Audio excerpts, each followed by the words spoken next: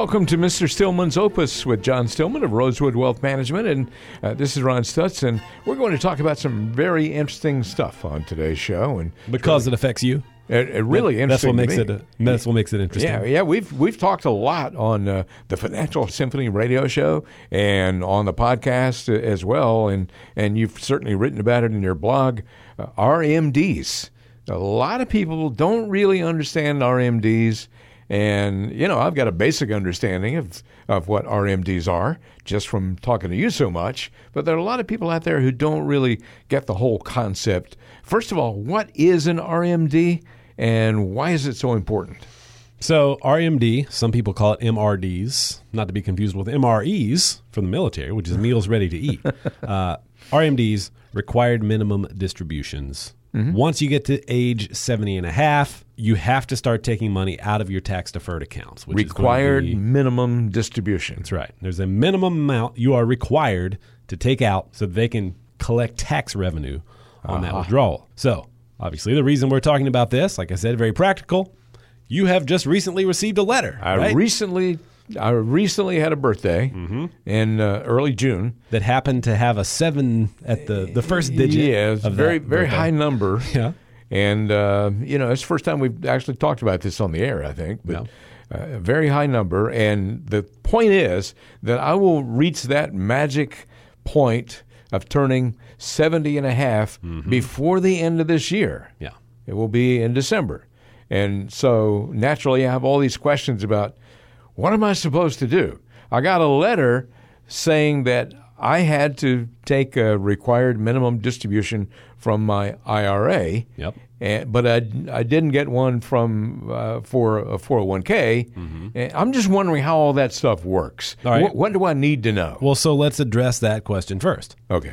Because you're still working, yes, you don't have to make a withdrawal from the 401k at your current job. Okay. As long as you're still working and contributing to that account, it is off the table in terms of accounts you have to withdraw from. Now, the day you retire, and even if you retired on December 27th this year, you would have to take a withdrawal from that 401k for this year. Well, I'm definitely still working. But as long as you stay employed, you're still contributing to that 401k. We don't have to withdraw from there. Okay. Now, the IRA has nothing to do with whether or not you're still working. If you're 70 and a half, you're going to have to take money from all of those tax-deferred accounts. Now, it could be you say, well, I've left the job, but my money's still in the 401k. I never rolled it to an IRA. Doesn't matter. If you're not at the job, you have to take the money from that tax-deferred account. So 401k, 403b, TSP if you're a federal employee, 457 plans, IRAs. You're going to have to take your required minimum distributions from there. So in your case, you have the two accounts. You have the IRA and the 401k. We're going to take the withdrawal from the IRA, and the amount you have to take out is based on your IRA balance. Okay. Not the total of your IRA and your 401k balance. It's solely the IRA for now. Okay. So basically, the bottom line here is that Uncle Sam now has his hand out, and while I haven't been having to pay any taxes on this money in the IRA all this time, now I'm going to have to start doing that. And that applies to anybody who's in that same situation. Yeah. So last we looked at your IRA balance, it was about $25 million is what you have sitting in there, right? Yeah. And so easily. Yeah. But most of that is growth. You only put in, 1 or 2 million of your own dollars. True. It has increased 25-fold. Absolutely. So, you save money on that 1 or 2 million that you put in. But that 25 million that has grown to, you have to pay taxes on all that growth. Boy, I really appreciate all that growth, too. Yeah. Well, you're welcome. Yeah. We worked really hard on that over the last and few the seed decades. that was planted in the beginning was not bad either. Yeah. Actually. Right. I wish all that were true, but thank you very much for explaining it that way. And so you have some perspective on how much you have to take out. Yeah. First year is going to be about 3.6, 3.7% of your balance. Okay. Is how much you have to take out. So let's make the math easy. You have a $100,000 IRA, 36 or 3,700 roughly is what you're going to have to withdraw in this first year. Okay. Well, that's not so bad. Now that percentage is going to increase a little bit every year. Yeah. But theoretically, your balance is also decreasing because you're taking money out. True. So depending on how the account is growing, that's going to determine how much in terms of actual real dollars you're required to take out each year. Okay. Boy, they've got this figured out to a T, don't they? Yeah, they figured it out, and a lot of people think they're going to outsmart the IRS on some of these strategies, but no, they've thought through how this is going to work.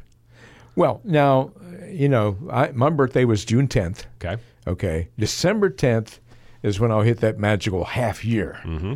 So my question is, when does this have to take place? Does it have to take place by December 10th, by the end of the year, or what is the timing of this whole issue? That's a great question. So you could do it now. You could take the money out now if you want. You could wait until the end of the year. Yeah. Anytime. You don't have to be 70 and a half. You can do it whenever during the course of the year. For this first one only, Yeah. you could wait and take it out in the spring. So for your first withdrawal, you can wait up until April 15th of the following year. Okay. So if for whatever reason you didn't want that extra income in this calendar year, you could wait and do it up to April 15th. But all of your future ones have to come out in the calendar year. So if you put this first one off until next spring, you'd actually have to take two during next year's calendar year. In other words, you have to take another one by the end of the year? Right. Okay. And so after this first year is the only time you can carry it over to the next one. But then the deadline is December 31st in all future years. Okay. So you'd essentially be taking two next year, and then it's calendar year from there. So you just want to be aware of what your options are. Now, you say, well, why would I ever carry it over? Well, what if, Ron, you were going to retire this year? Okay. You were going to work until the end of the year and retire. Well, so if that's the case, your income is going to be lower next year. Yeah. So we would actually want to do that. We'd want to put that withdrawal off, and then you're withdrawing two next year, yes, but you're doing it at a lower income level. So Okay. it's going to be taxed less. So that's just the kinds of things you want to be thinking about. Yeah. Why is it that most people don't really, I just get the feeling that most people don't really understand all that. It just hasn't been, they haven't had someone like you to sit down and explain it to Well, them. I mean, it's just one of those things. Like, why would you ever learn about this until you get that letter and you say, yes, okay, now I have to take money out? Yeah, I mean, you might kind of know that it's a thing that's going to happen at some point down the road, but most people just haven't thought about the mechanics of it Yeah. until it's actually time to do it. And so then we have the inevitable question, and we probably should have mentioned this a lot earlier. Well, what if I just leave it in? What if I don't take it out? Yeah, what happens? I don't want to take out that $3,600 and pay taxes on it. I'm just going to leave it in. What's the worst they can do? Well, the worst they can do is give you a 50% penalty on that money that you didn't take out. So you were supposed to withdraw $3,600. Let's say you're in a 22% tax bracket. That means you would have paid $792 on that withdrawal. Okay. Okay. But let's say you leave it in there. You don't take it out, and they say, oh, you didn't withdraw and pay taxes.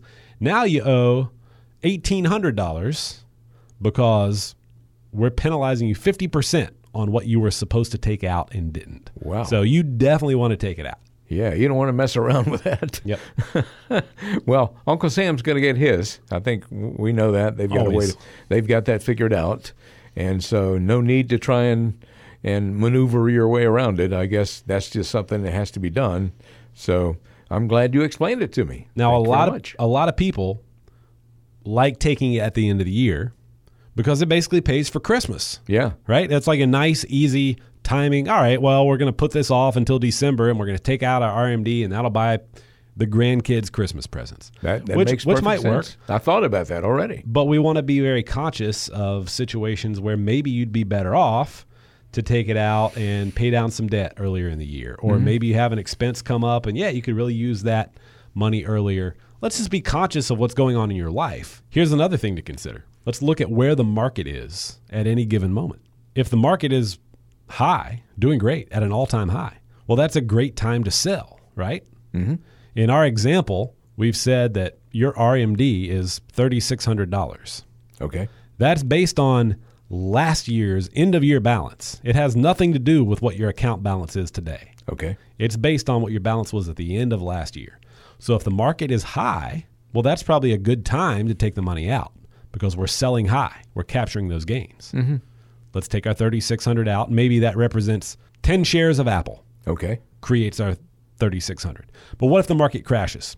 And now you have to sell 20 shares of Apple to create the same dollar amount. Well, now we're selling low. You've shot yourself in the foot by not taking the money out when the market was high.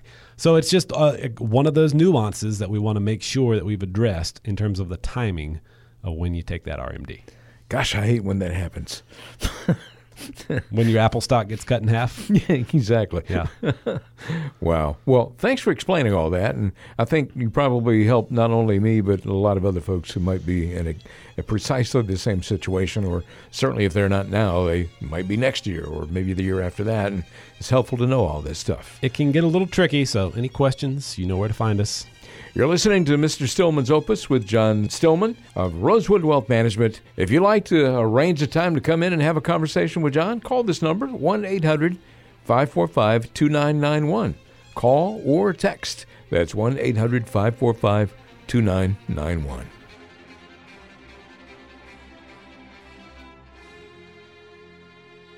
Carolina Wealth Stewards doing business as Rosewood Wealth Management is a registered investment advisor in the state of North Carolina. The material presented is intended to be general information and should not be construed by any consumer as the rendering of personalized investment advice.